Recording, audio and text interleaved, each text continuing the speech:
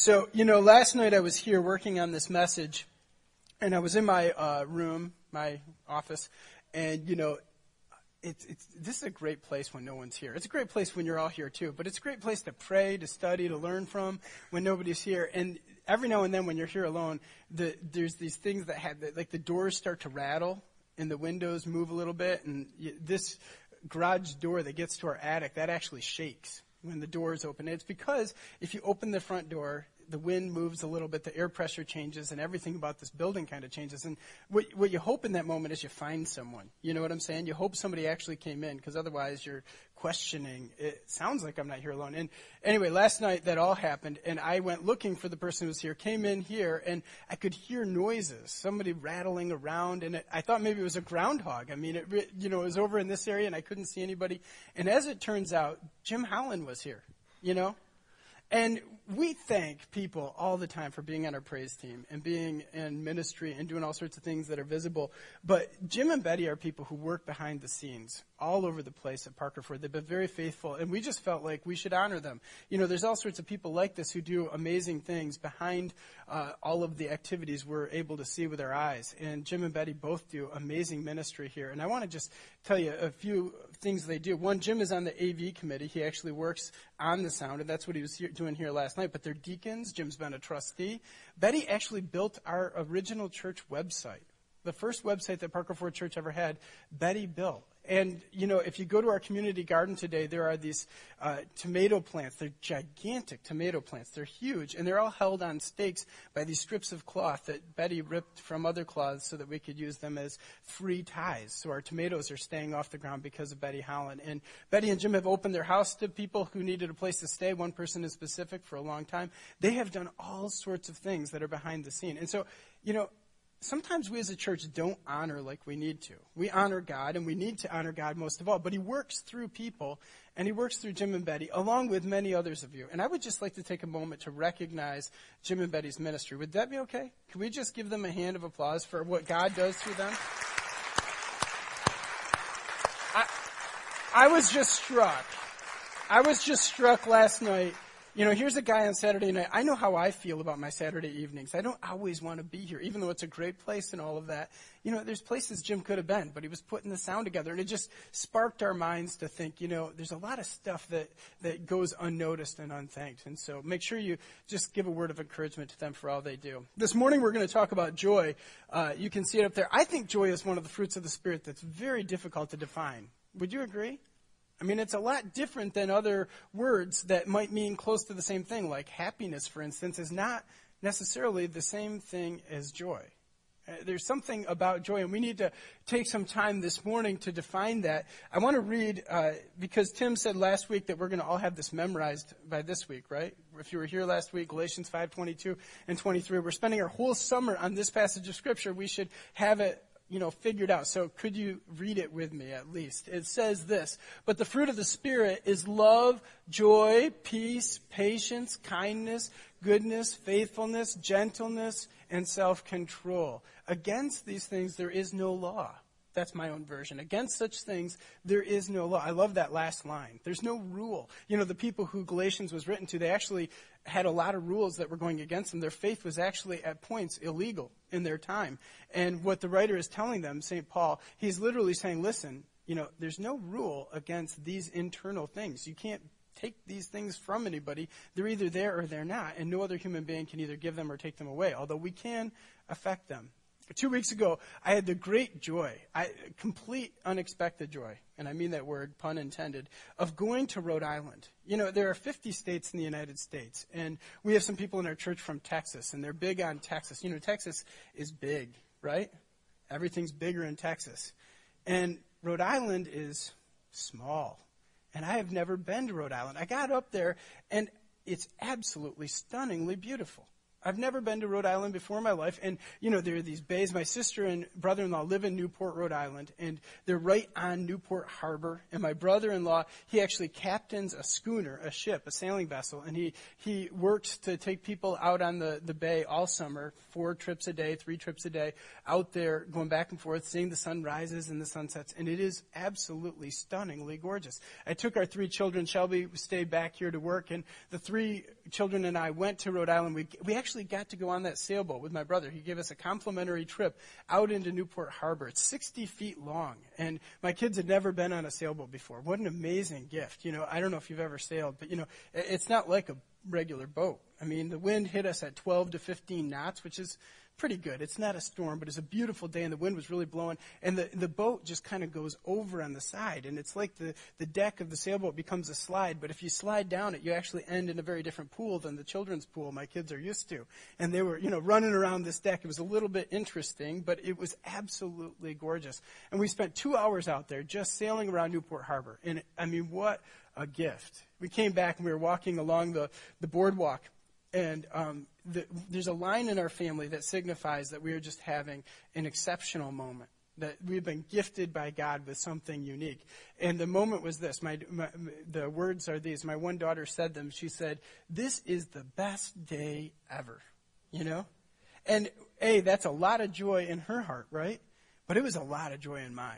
I'm her dad, and I want her to have good experiences in life. They'd never been on a sailboat. This was out there in the middle of, we didn't have to spend any money. We're just out there in the middle of God's creation, experiencing all of this beauty and the sky, the ocean. It was just amazing. And so the fact that she was receiving all that and that I was receiving it through her, that she was saying, this is the best day ever, it was a great moment for me with my kids. Just exceptional. And so we walked down the boardwalk, and we're going past all of these different stands. We get to the residential area of Newport, and there's this kind of place where it's like a jetty, and you can take and insert a boat there. And here's this guy, and he's in a dory, like a rowboat, and he's sitting there, and he's feeling the rock.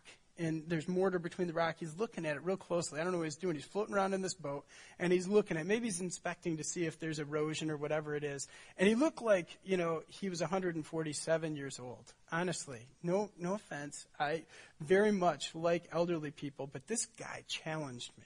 He had this skin that looked like it had been left out in 100 Newport winters, and he was really suntanned and sunburned and all of this, and he didn't notice us and didn't look at us, and I tried to make eye contact with him, walk by, and just kind of moved down. But my kids were dancing around. They were having the best day ever, and they were having a great moment of great joy, and they were just experiencing life. And one of them went over to the edge of the water and looked down at him, and he's probably 4 feet below her, and she said, "What are you doing?" And he said, "Get away, kid. Get out of here." Now, I got to tell you, I wanted to kick him back into the ocean. I really did. I mean, I didn't do that because, that's not right. But that was my first visceral reaction. My second was to notice my children. One of them walked away from the water and just was like, "What's wrong with him?" And she was unaffected. Who cares what that guy thinks? He's having a bad day. He's not going to mess my day up. But the other one of my children, watched and looked and kind of pondered for a second. And the heart would have been that big before this, and it shrunk down to her heart was hurt by this man. And this great moment, best day ever, the sun, the wind, the sailboat, it was exceptional. And yet this guy comes along and he stole my daughter's joy, right? We all do this, right? I mean, honestly, you've had a bad day and you've replied to somebody in a way that was inappropriate, and this guy didn't deserve to get kicked into the ocean for it. But it was tempting a little bit, especially since he just kind of went on his business and didn't think about the fact that he had hurt a young child, at least internally. Joy is something unique. And in this moment, I learned a little bit about joy because my kids were experiencing all of this joy, and yet I watched it fade quickly, just in the middle of what is normal life for us.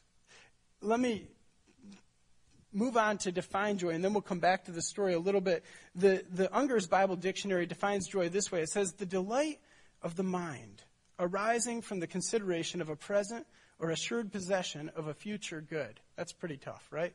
We got to unpack it a little bit. It's a little bit difficult to read that. But what it means is the delight of the mind arising from thinking about what God has done in the past and what God is doing in the present and what God has promised to do in the future. What God has done in the past is he has spent decades and centuries and millenniums eroding the bay outside of Newport, Rhode Island in just such a way that the rocks look the way they do, with grass going down to them in these unique ways, with people developing the land. The guy who actually owned Bethlehem Steel, most of Bethlehem Steel, built a house. That's Bethlehem Steel in Pottstown. It's not there anymore. But he actually built a house right on this bay. I went to his house. I looked at it. I thought, wow, this is amazing. People from Pottstown or Philadelphia actually traveled up there to vacation. And I'm looking out over this way. God did all that. It was all beautiful there because in the past he's built a beautiful world for us. He's done much more than that, right? He's written this amazing book that's taken thousands of years to get to where we are today. And God's still doing amazing acts. If you're a person who walks with Jesus, it's because he reached into your life and he changed you and he started the work of transforming you and he forgave you and you accepted that gift. He's still at work. And the Bible tells us that he's got a great angle on our future. He's promised amazing things for us in the future. And joy comes from accepting what God has already done for us, receiving what he is doing in the moment for us today, and also living by the fact that there are these promises that are bigger and better. You know, our world doesn't completely work. You know what the word symbiosis means? Anybody know symbiosis? You got to watch the Nature Channel, man. I mean, honestly, the Nature Channel can tell you all you need to know about this word. Symbiosis is when two organisms live in complementary peace with each other. They each benefit from the relationship. Good marriages are symbiotic, okay? Good churches are symbiotic. And our world was supposed to work symbiotically. Does it work that way, where everybody benefits everybody else? You know, if you just watch the news about Egypt this week, it's not working, right? This guy got overturned as the leader of Egypt, and that's the second leader in a couple of years we've seen over there. It's concerning. This is not symbiosis, and our world is not necessarily working symbiotically. And so some of the things we have to think about are not just what God has done in the past or the present, but we actually have to think God is going to build a better future. You know, the Bible ends with this line that there will be no tears in our eyes. There will be a new heaven and a new earth. No one will be passing away anymore. There will be life. Shelby and I had somebody close to us be diagnosed with cancer just this past week. Again, that's happened more times than I can count. And we're sitting here going, really? You know? And it doesn't work. All of our world doesn't work, and yet the Bible promises that eventually it will. And joy comes from not just experiencing what there is in the present and the past, but knowing that there's a future with God, that he's going to take us to be with him. Jesus said this line, that he's going away to prepare a place for us, right? A mansion. He's going to prepare a mansion. If it were not so, I would have told you. In my Father's house are many mansions, he says. And I'm going that you may come where I am. That's the future side of this. So joy comes from, just like my children receiving the wind and the sun and the beautiful stuff of that surrounds Newport, Rhode Island. They were experiencing that, and they got filled with joy. And then it got taken away, and a lot of our joy does that. There's a few other words in the Bible. You know, definitions are not the best way to understand words. Sometimes there's other words. You know, they kind of all work together. This is the family of joy. The gladness means, you know, joy only small, un poco, you know, just little joy. Little joy is just gladness. You know, there's that other side of the bed that you can wake up on. Nobody ever talks about this side. We always talk about the wrong side of the bed. But there's actually a good side of the bed, right? You ever wake up and just realize, wow, I'm having a good day? You probably didn't because you thought you should have had a good day, and you think every day should be good, but it isn't always that way. But we should probably once in a while put on Facebook, I woke up on the right side of the bed. That's gladness. Then there's another word, triumph. That means to win at something, right? We feel triumphant. Joy is there when we win and maybe we graduate. Maybe we accomplish something. Maybe we win at a sport. Whatever it is, joy takes that moment and it turns us into somebody who's triumphant. Exaltation. I love exaltation because I always see it in the same place. When I get to a hospital room and there's a little baby that's just been born and I'm looking at a new mother or a new father, they have this exultant look on their face, like, wow, look at this. And then they also have this look of, oh no, look at this. You know, they go kind of together. The exultant, the image bearer of a human being born into their family. What a gift. Then there's contentment, right? Just peace, just the fact that things are working. Joy, not exuberant and out there, but just kind of in here, contentment. Then last but not least, cheerfulness. You know, the Bible says that God loves a blank giver. Cheerful. That's a line from the scriptures. God loves a cheerful giver. Cheerfulness is joy only mature. Cheerfulness is when joy takes over a person's life, and it's not just in one area or a few areas, but it's actually become what the whole world about that person is all about, what their life is all about, is cheerfulness. There's not so many people like this. And God loves it when people give, not because some pastor drags on and on about how we need money, but rather because he just wants to give, or she just wants to give. And cheerfulness is when joy infects our lives and pervades our beings to the point where we're always joyful, where most of what goes on in our life is filled with joy. Those are words that are used all over the scriptures. I'm not going to quote all the references, but they just give you an angle on what joy looks like. Let me give you another angle. This is one of my heroes. I don't have a lot of heroes, and this guy, of all things, none of my heroes, this is the only one, are theologians, okay?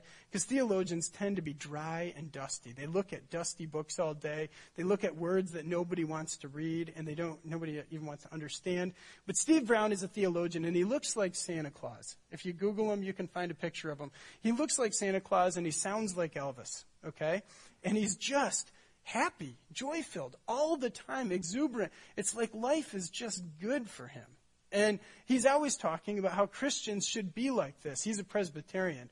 And he's still the only Presbyterian I know who actually hosted in his church. And his church almost stood up against him. He tells the story that he hosted a healing service and said, let's all come to pray because God wants to work in our lives in a way that we've not experienced yet. And Steve Brown, he just is one of those people who's just so joy-filled, it's hard not to notice him, and yet he's a great thinker. He wrote this line, Christians ought to live with such hope and joy that uptight Christians wonder if we are Christians. Wouldn't that be nice? Now, this draws a line down the middle of us. Either you are an uptight Christian wondering why the rest of this room is having a good morning, or you are having a good morning and you're wondering why the other people are somber. I'm not going to pick the ones of you on both sides of the line. But, what God is talking about when he's giving us the fruits of the Spirit, there's a word for what he's doing. It's called an entitlement. Do you know what an entitlement is? A few years ago, Shelby and I, we realized, we went to our tax person at the end of the year, April, we turn in all our stuff, and just like all of you, and we realized our tax person said, you don't actually need to pay any taxes. I said, you mean I don't need to write a check because we've held enough? No, she said, you're gonna get a bunch back because you're not going to actually pay any federal taxes this year. What do you mean? She said, well, you don't make enough money, and you do have so many kids and so many dependents that the government is telling you don't need to pay money at all.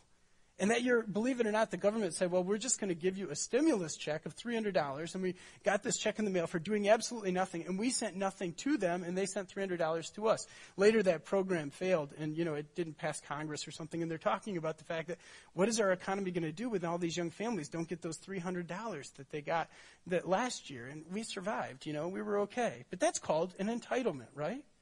And we get accustomed to getting entitlements. Shelby and I had a conversation. There's this hashtag, if you Twitter or if you've seen it maybe on Facebook or on websites, it says first world problems. You know what? Have you seen this? First world problems. It's things that we grow to expect only here, not in developing world. Nobody would expect this in Nigeria. Nobody would expect this in Chad, and yet we grow to expect them. So Shelby and I were having a conversation that we've gone to Giant, and we've noticed that once in a while, there's not bananas at Giant. And we're tempted to throw a hissy fit sitting in the fresh produce aisle because there's no bananas at Giant. We've grown entitled, wouldn't you agree? In 1800, how many bananas do you think you could have found in Pottstown, Pennsylvania? Probably none, right? If they were, they would have been dried and shipped in from South America.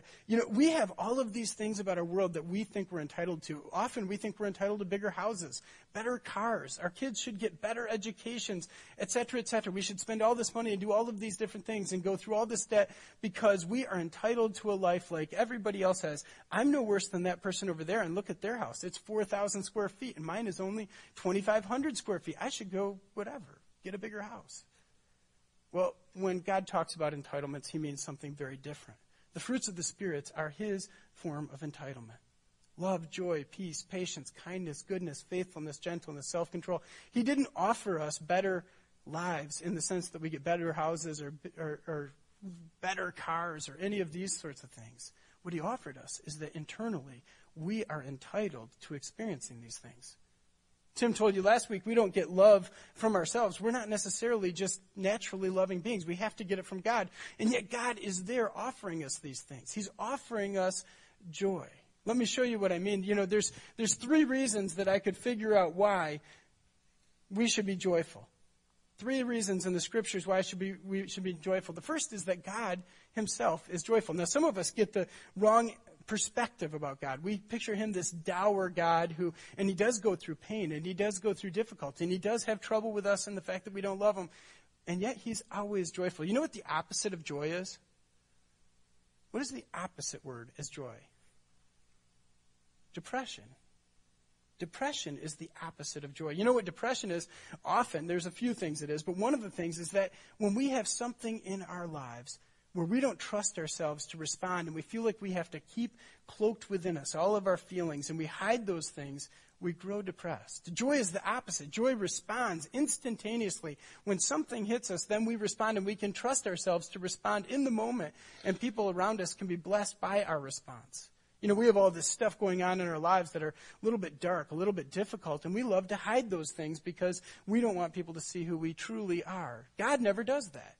He's constantly available to anybody who's willing to connect with him.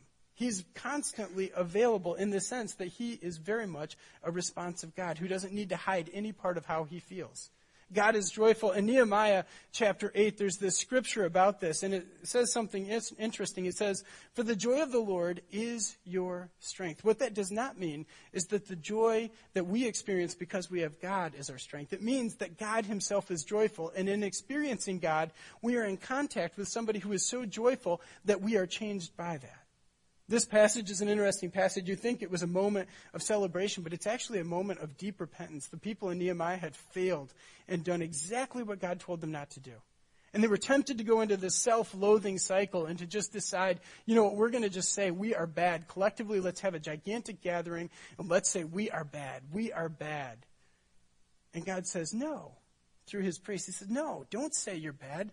Say, I need the joy of the Lord to be my strength. Let's throw a feast. Let's gather together and let's connect. And let's realize that God is not struggling with the same malaise that we are. He's not like us. He's like us in all sorts of ways, but not in this one. He is always joyful. The joy of the Lord and the fact that he is filled with joy is our strength. In John chapter 4, there's this woman Jesus runs in and gets in contact with at a well. She's a Samaritan woman, and he promises her through metaphorical language that if she'll drink the eternal life water that he offers her, then that water will build into a well that's going to overflow. I just picture this water. It's just like a babbling brook coming down a mountainside. There's something joyful about not big, gigantic, rushing waters, but quiet little streams that babble their way across rocks, right? And Jesus says, I will build a creek like that coming from your heart, and it will overflow into other people's lives. But it starts with who? It starts with the God who is the source of all these things. The fruits of the Spirit are fruits of God being active in our life because he himself is those things already. God is loving. 1 John tells us God is love. And here we find out he is joyful as well. And so one big reason is that when we look back at our past and all that we've experienced with God and all that anyone's ever experienced about God or with God, he has always been filled with joy. Always filled with joy. There's a second reason, and that's this. God has adopted us. Why should we be joyful? Because this God who is joyful and different than us and his immense joy is constantly somebody who wants to care for us. In Ephesians chapter 1, it says this, in love he predestined us to be adopted as his sons through Jesus Christ, in accordance with his pleasure and will. There's a lot of words we can unpack in there, but notice just this word, pleasure. Do you think God is pleased with you? I don't mean is he pleased with your behavior. I mean, is he pleased with you? I've asked a lot of women this question, and I ask it for a very different reason than you're going to think. But I've asked my sisters, I've asked my mother, I've asked my wife, I've talked to people I'm close to who are of the feminine persuasion. How many of you think you're beautiful? I've never had a woman tell me, yes, absolutely. I know I'm beautiful. Anybody want to contradict me on that? And frankly, I've spent a lot of time with guys, and I've never had a guy who feels so respectable, so capable. Most of us have doubts, deep doubts about whether we're really good at our jobs, whether we're really capable fathers, whether we're really going to be the faithful husbands that God called us to be. We have doubts about ourselves. And frankly, those things eat at us. And yet God says, listen, I predestined you to be adopted to be my children through Jesus Christ, in accordance with his, not just will, that's that word that says God is doing what he wants to do and nobody can stand in the way, but instead it says in accordance with his pleasure. He's actually pleased with the way you look. He actually is pleased with me. And he likes me. And he created me. Some of you think I'm kind of a little crazy. He likes that stuff about me. You don't have the right to criticize. Why? Because God likes me. And I don't have that right in your life. Right?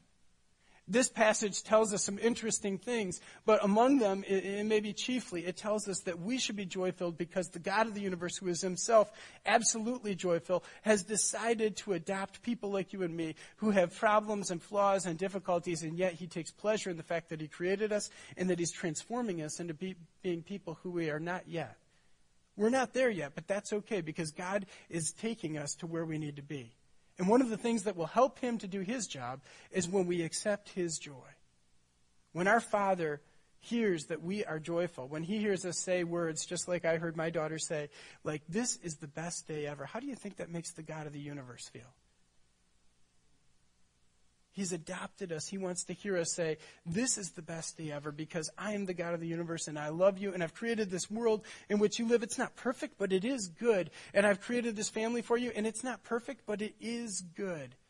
God in the past has always been joyful. God in the present has adopted us. But in the future, God does something else, and we need to talk about that. Reason number 3. God has provided you with a future. In Revelation chapter 5, it tells us this: to him who sits on the throne and to the Lamb be praise and honor and glory and power forever and ever. This is an interesting passage. The Son of God comes out in this throne room scene that the Apostle John sees in heaven, and he's watching this worship scene. And Jesus comes out and sits next to the Father God. And the 10,000 upon 10,000 angels that are in heaven, they start to worship. And they say these words: worthy is the Lamb who is slain. Worthy is he to receive all of the honor, riches, wealth, strength, power, glory. Any word you can think of, he's worthy because he's taken children who were disconnected from their Father and he's brought them close. Through the cross and through the resurrection, he has changed the game for us. And so he is worthy. And the angels all worship. But then there's another set of people, and there's a question about what they're going to do. And they respond, and that's where these words come from. Those are all the people who have passed away at this point. They're all up there in heaven. This is where we go when we die. To him who sits on the throne and to the Lamb be praise and honor and glory and power forever and ever, they say. They're literally leading in a worship. The angels lead first, and then the people respond, and they say, Jesus, you are to be honored. Now, this is why this is a sign for us that we can have joy, because that's our future. Because when we leave here, we go to a much better worship service. I loved our praise team this morning. It was really good. The balance was right. All things just seemed to work for me. I don't know if it worked for you, but it worked for me. But when it comes down to it, God has this worship team in heaven that is going to make Shelby and the praise team look a little small. You know what I'm saying? 10,000 upon 10,000 angels, a new heaven and a new earth, a world that works symbiotically, ecosystems that don't require scientists to figure them out because the Son of God is in charge, and he always liked those fish that we've forgotten to care about. We're never going to recycle our way into a new heaven and a new earth, by the way, right?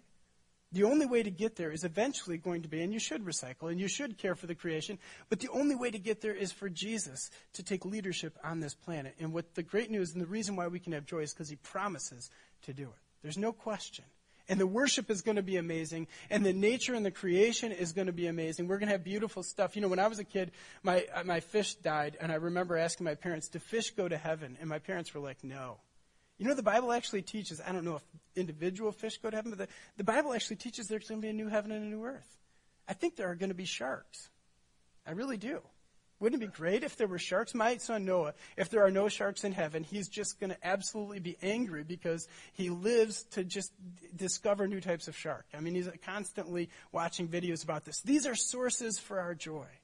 okay? God in the past, God in the present, God in the future. The God who has been joyful forever, the God who saves us with his gigantic joy, and the God who is not okay with the brokenness of our world, and in his joyfulness, he wants to build us into a future that we have not yet experienced. That's a great God.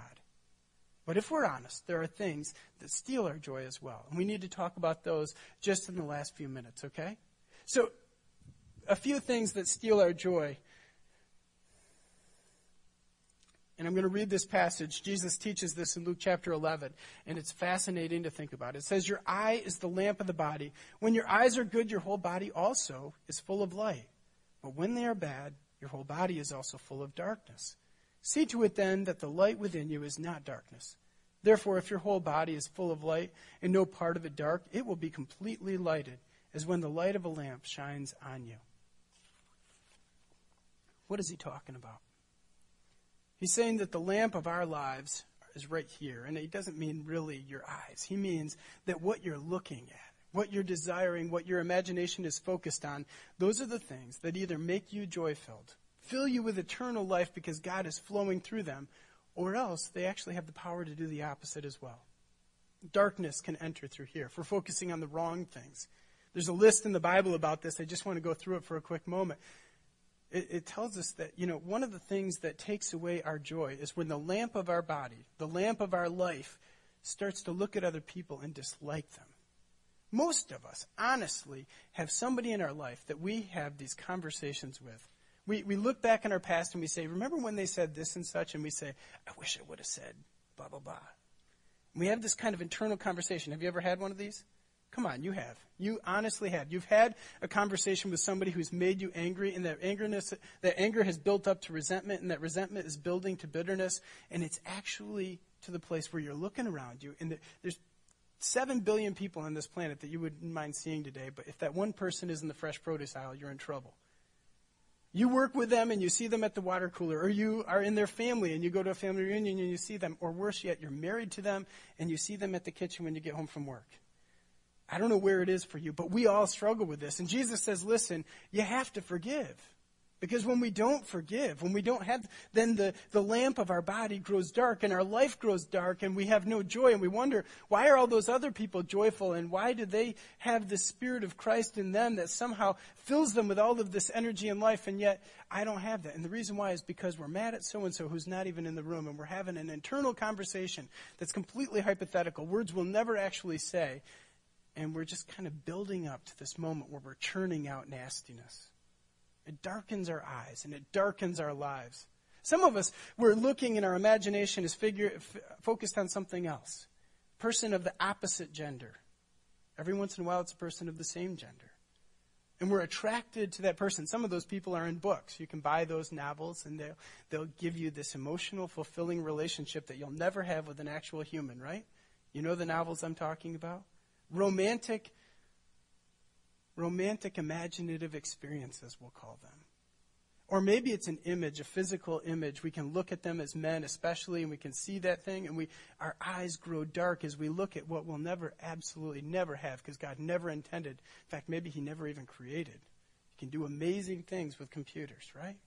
And yet our world is focused on this imaginative array that gives us options besides our spouses. And when we look and when we experience and when we go after those things, they eat at the core of who we are. And God, in all of his life, in his graciousness, he won't pour life into somebody who's not receiving it, not accepting it, not wanting it. And when we do that, when we look, when we experience out there, we lose the joy in here. Some of us, we are focused, maybe all of us, looking at images that tell us that we need something other than what we have. It's really hard, and I've been told this in the last week, if I just look at messages I've received, that I am not who I should be unless I have a new GM, a new Honda, and a new Toyota. You know, that's what the television tells me all the time. Nothing wrong with TV. I'm not here to preach one of those nasty messages.